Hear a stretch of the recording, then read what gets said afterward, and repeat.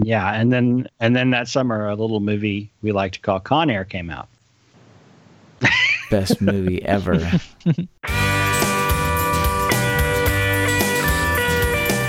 Howdy, you're listening to Come and Take It, a talk show about Texas by Texans, where three friends born and raised in the Lone Star State share our views on the history, culture, and just what it means to be Texan.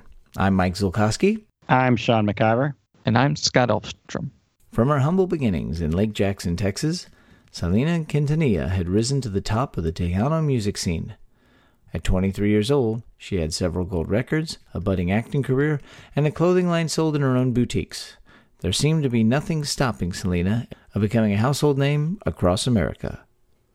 But first, who's your favorite villain in a movie set in Texas? I've been partial for a long time to John Voight's character in the movie Holes. His name is Mr. Sir, and probably my favorite quote of his is when he's talking to the boys at the camp that he's forcing to go out and dig holes. He says, "You Girl Scouts want to hear a story? Once upon a time, there was a magical place where it never rained. The end." Well, Just as a person, his acerbic personality in that movie is wonderful. Yes. Well, as a person who shanghaied him into getting a picture and using that as my Christmas card one year, I approve of that pick.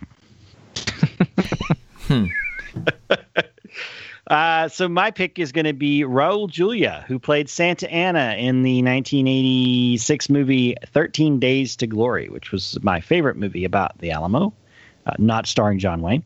It had Alec Baldwin as Travis and had Brian Keith as Davy Crockett. But the best part about it was Raul Julia at the height of his Raul Julia-ness playing Santa Anna.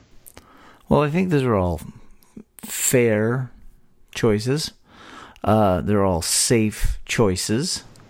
But I'm going to go with the masterful performance by David Carradine as Raleigh Wilkes, gun smuggler, and Lone Wolf McQuade. And there's an epic fight where he's wearing his polyester Hagar slacks. No, Sansabelt. Sansabelt slacks. Sorry, not Hagar. He's got the Sansabelt slacks on and like a light peach sweater vest. Or he's got some kind of like light peach sweater. No, it's on. like a light peach V-neck sweater. Yeah, that's right. It's a peach V-neck sweater. And he engages in hand-to-hand combat with Chuck Norris, which ends up with him with a machine gun and Chuck Norris like dodging the machine gun bullets, and then he gets in a bulldozer and the other one gets in sort of a tank thing, and they go at it. And it ends with just like a bunch of like kicks to the face, and it's exceptional. I think he's also wearing like slip-on half boots, right? It's like it is the most 70s. No, it's the most insane movie to watch, just because it's got robots, it's got like a little person in a helicopter, there's a weird video game sequence, there's computer hacking, you've got like a shootout with the Texas Ranger, and you've got they bury him alive in his truck. You just got to watch this movie. Mm-hmm. And you got to see what a terrible bad guy he is. Right. An exceptionally bad man he is. So, and that was a long intro to something completely unrelated. Yes. And now for something completely different. In late 1994, EMI chairman Charles Koppelman decided Selena had reached her goals in the Spanish-speaking market and wanted to promote her as a crossover artist into English-language pop. Selena continued to tour, and EMI's faith in Selena's popularity was high enough that they hired Grammy Award-winning composers to work on songs for her new album. By the time Selena had another record-breaking concert, this time at the Houston Astrodome in February of 1995, they were already recording.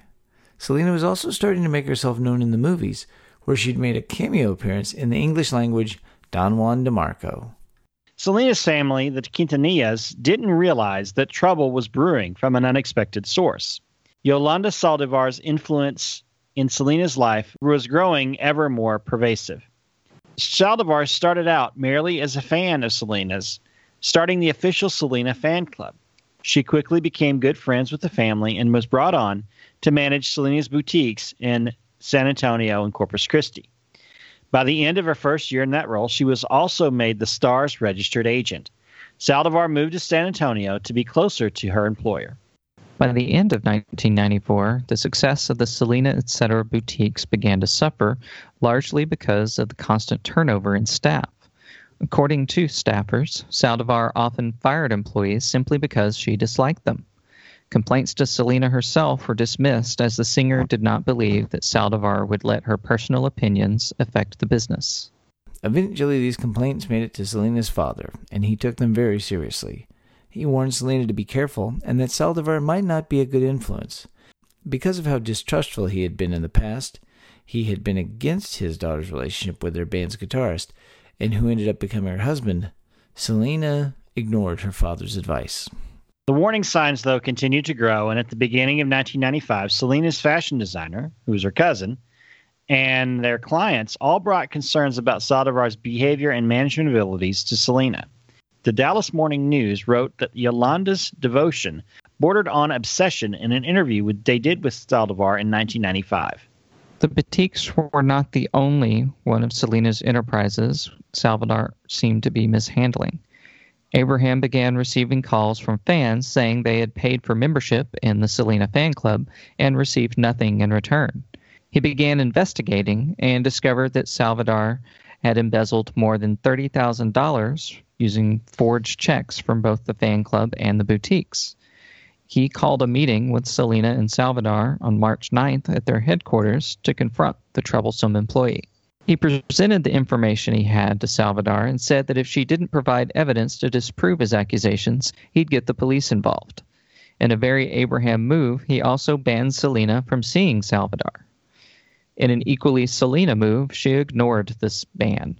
She felt like Saldivar was essential to the success of her clothing line in Mexico and knew that she had financial information needed for tax purposes. She knew that Yolanda had papers that she would need to complete her tax returns.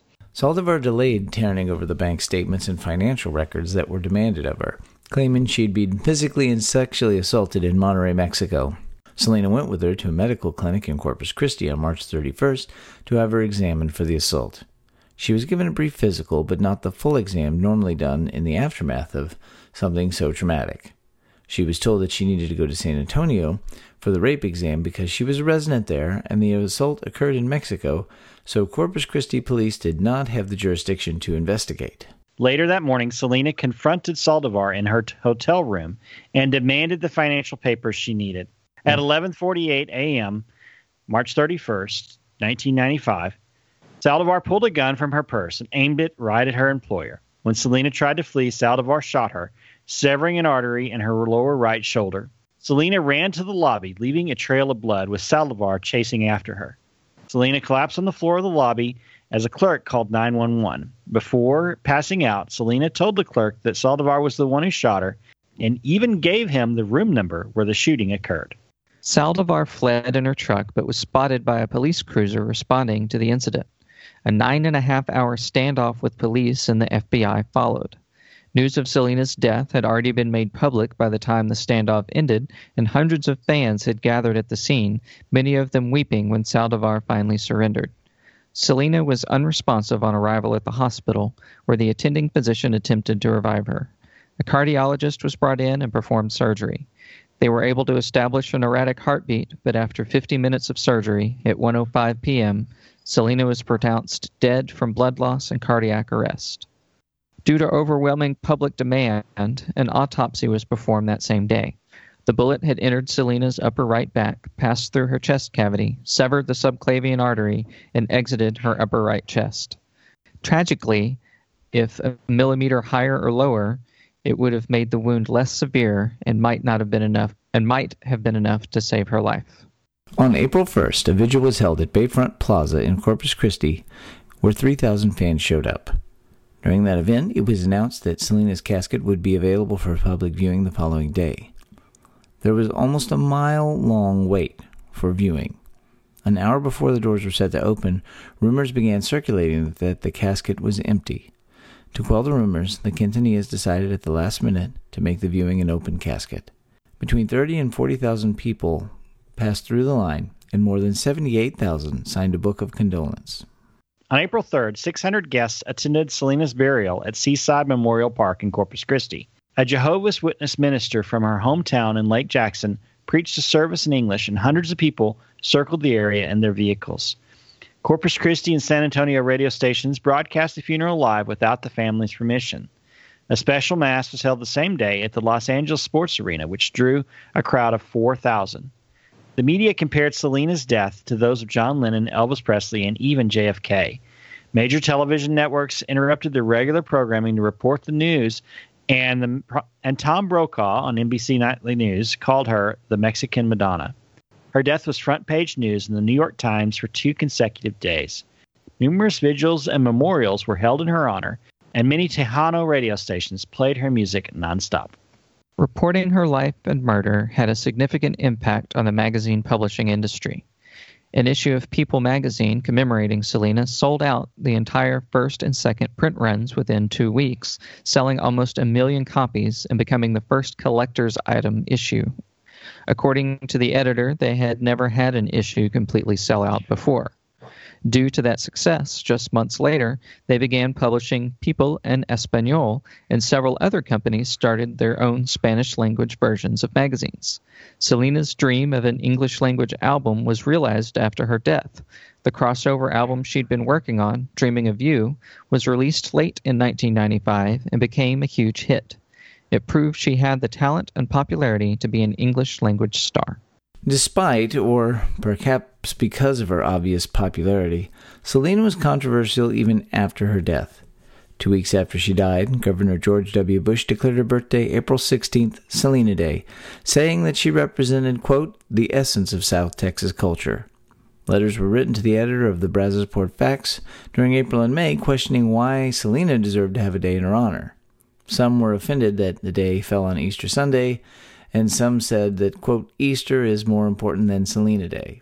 Others answered in support of the day and said that its detractors were just too critical. In October 1995, a Houston jury convicted Yolanda Saldivar of first-degree murder and gave her a sentence of life in prison with the possibility of parole after 30 years. In 2002, at the order of a judge, the gun used to kill Selena was destroyed and the pieces were thrown into Corpus Christi Bay. Some fans and even historians protested the action, believing Selena's murder was a historical event and the gun should be placed in a museum. Salma Hayek was initially chosen to play Selena in a biopic produced by the Quintanillas and Warner Brothers in 1995. She declined, saying she felt it was too early for a movie about Selena, especially since the singer's death was still being covered in the media. Jennifer Lopez accepted the role instead, though there was criticism because Lopez was Puerto Rican rather than Mexican. Now, more than 21,000 people had auditioned for that role, making it the second largest audition in history. The film was released in 1997, and after seeing Lopez's performance, her critics changed their minds about her. It's often credited as Jennifer Lopez's breakout role. The movie was the second highest grossing debut the week it opened and went on to gross $35 million in the United States. Some of Selena's other honors after death include being inducted into the Billboard Latin Music Hall of Fame, Hard Rock Cafe's Hall of Fame, and the South Texas Music Hall of Fame in 1995. In 2001, she was inducted into the Tejano Music Hall of Fame, and in 2017, she received a star on the Hollywood Walk of Fame at the most attended unveiling ceremony in the walk's history. She's also had a bunch of several live albums released from various concerts that were recorded, and she's had a number of compilations put together with outtakes and all that kind of stuff. So, you know, she's still one of the top selling artists in Tejano music. I mean, her albums still sell quite regularly in the Tejano music scene. So, still very, very popular. What a tragic story. It's one of the ultimate examples of like being like really right there on the top of the world, and then just all of a sudden, bam, it's done. It's one thing happens and it's over. This is why you should choose to work with people who aren't crazy, which is why I'm officially firing you from the podcast, Sean. I'm afraid you're going to turn on me someday. No, I mean, it really is tragic, and it's a horrible story. It's a horrible end. It's one of those things you just can't believe happened. Yeah, and what's sad for me personally is that I honestly, I didn't know who Selena was until all of this happened. I can't say with any certainty that I had heard of Selena before I saw the news about her, being killed. And then since then, I've learned more about her and been like, oh, wow, it's really impressive. She's really talented, and it's a real shame that this happened before she really got that, became that household name. It's frustrating and tragic that she became a household name because of what happened to her rather than what she was able to accomplish. Well, I think there was this thing that after it, certainly for those who are outside of the town of music, it was just like, oh, yeah, this girl died, and it was a big deal, but it was also kind of like, it was a tragic death. But then you would see like pictures of her, and you see all these memorials and things to her, and I just think that the scale of her fame is something that it's interesting that somebody can be so famous and yet, like you said, Scott, you were kind of unaware of just how big she was. Yeah. I mean, I think we can all remember, especially driving around in Dallas, you would see cars that had her stencil on, like, the back of the car, the back of the pickup truck window, like, or just her signature, because her signature is pretty distinctive and it was on some of her albums. Just seeing that on, like, as a sticker on cars was pretty prominent for quite a while. For many years, you would see those cars, people driving those cars around. I think the interesting thing, so there's a couple of things. There's one thing we didn't talk about here, and this was such a huge story in 1995 when this happened. I mean, it was just a massive, massive, massive story. But one of the things that we didn't talk about that's not mentioned here was, if we recall, Howard Stern on his radio show disparaged her. They're talking about the news, and Robin read the news that Tejano star Selena was died, and everybody was sad, and he basically was like, who's that? Nobody listens to that music. Nobody cares, and the outcry was deafening. I mean, it was so huge that he came closer to coming off of the air because of that than anything else he had done. Yeah, he had to issue I forgot about that. Yeah, he had to issue an apology in Spanish, and he did an apology. I remember watching the video of him reading that apology in Spanish, apologizing for what he had said, for disrespecting her. So, I mean, this was such a big, massive deal. Well, for those who want to know, Yolanda Saldivar is still in prison. But in March of 2025, she will be eligible for parole. And while that seems a long time away, these things seem to zoom right by. The years zoom by. So yeah, here's the other thing I want to talk about is the movie, because the movie was a big deal. I mean, it was, as we said, it grossed $35 million. It was a big hit in 1997, although it wasn't the biggest hit in 97, because obviously Titanic came out in 1997, and that made like all the other money in the world. But the interesting thing is that I find it interesting that Jennifer Lopez got the role. She does look a great deal like Selena. Selena was young and beautiful, and so Jennifer Lopez is young and beautiful at the time, around the same age. And what I find is interesting is that Jennifer Lopez became a very, very significant crossover pop artist who had hits on Spanish stations and on English stations. In a sense, the role that she played in the movie translated into like we said, a breakthrough role. And in a lot of ways, there's always been a part of me that has wondered, like, could Selena have gotten that level of success? Was that a spot that she could have attained had she not been killed? It's an interesting thing to think about. Yeah. Yeah. And, speaking of that, that's, around that whole time, it's like, yeah, I remember the news when Selena was killed. And then the overriding visual image I have of Selena isn't even Selena. It's the poster art for the Selena movie is what the first thing that pops into my mind. And so that definitely was a huge jumping off point for Jennifer Lopez was that film. Well, what's crazy is I wanted to look up. So the other film that had the number of auditions was actually for Scarlett O'Hara in Gone with the Wind in 1939. It's just amazing the depth of what they went through to find the right person to tell the story. But again, I think the passion she had for her music, I think the passion she had for all the things she was involved with. I think, when you have an artist like that, and for the fans and the people who want to create something in memorial like this, you just want to get it right. And her family was highly involved with the film, and it's just, again, it's... So maybe watch that film sometime. Go back and see it. It's been a long time since I've seen it. It does have Edward James Olmos in it, too. Well, I'll watch him in anything. Does he play her father? Yes, he does. He plays Abraham. So say we all. He was very good. He was excellent. He was excellent. She's great in it too. Jennifer Lopez is fantastic in it. She certainly has a charisma. But if you go watch that movie and you watch the big sequence in the movie, I believe is the Astrodome concert, and pour out the glass for the Astrodome. Gotta love any appearance of our beloved Astrodome. But that's one of the climactic points of the movie is her huge success at the sellout crowd at the Astrodome, and Jennifer Lopez recreates that concert.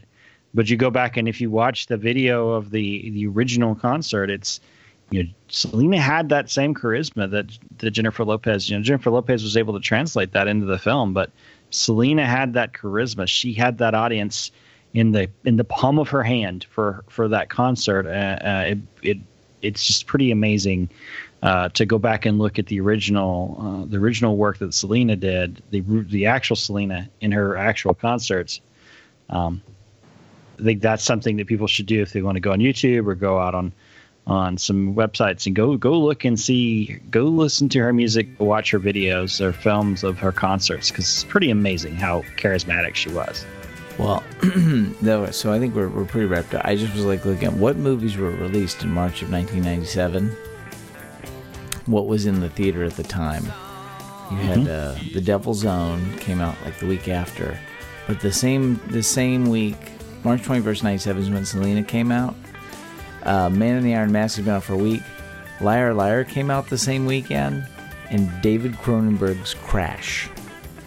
Just to put it in context for what the hell we were watching when this movie came out.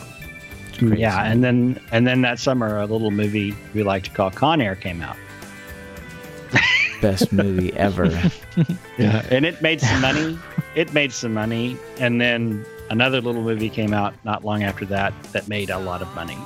I know, but I was just looking at what are the March movies that came out, and it was just those were the big ones, though. So get out there, go listen to some Selena music. Maybe go watch the movie, and really understand that Texas lost a great artist that day. That wraps things up for today. You can find notes and links from today's show at brainstable.com. We'd love to hear from you, so like and share us on Facebook, follow the show on Twitter at Texas Podcast, or get to brainstable.com and leave some feedback. You can find our show and many other great history podcasts at historypodcasters.com. And why not follow us individually too? I'm on Twitter at Mr. Java. I'm Max Shawn with 2 N's. And I am Scotticus. A big shout out to our friend James Abendroth for helping to research and write this episode.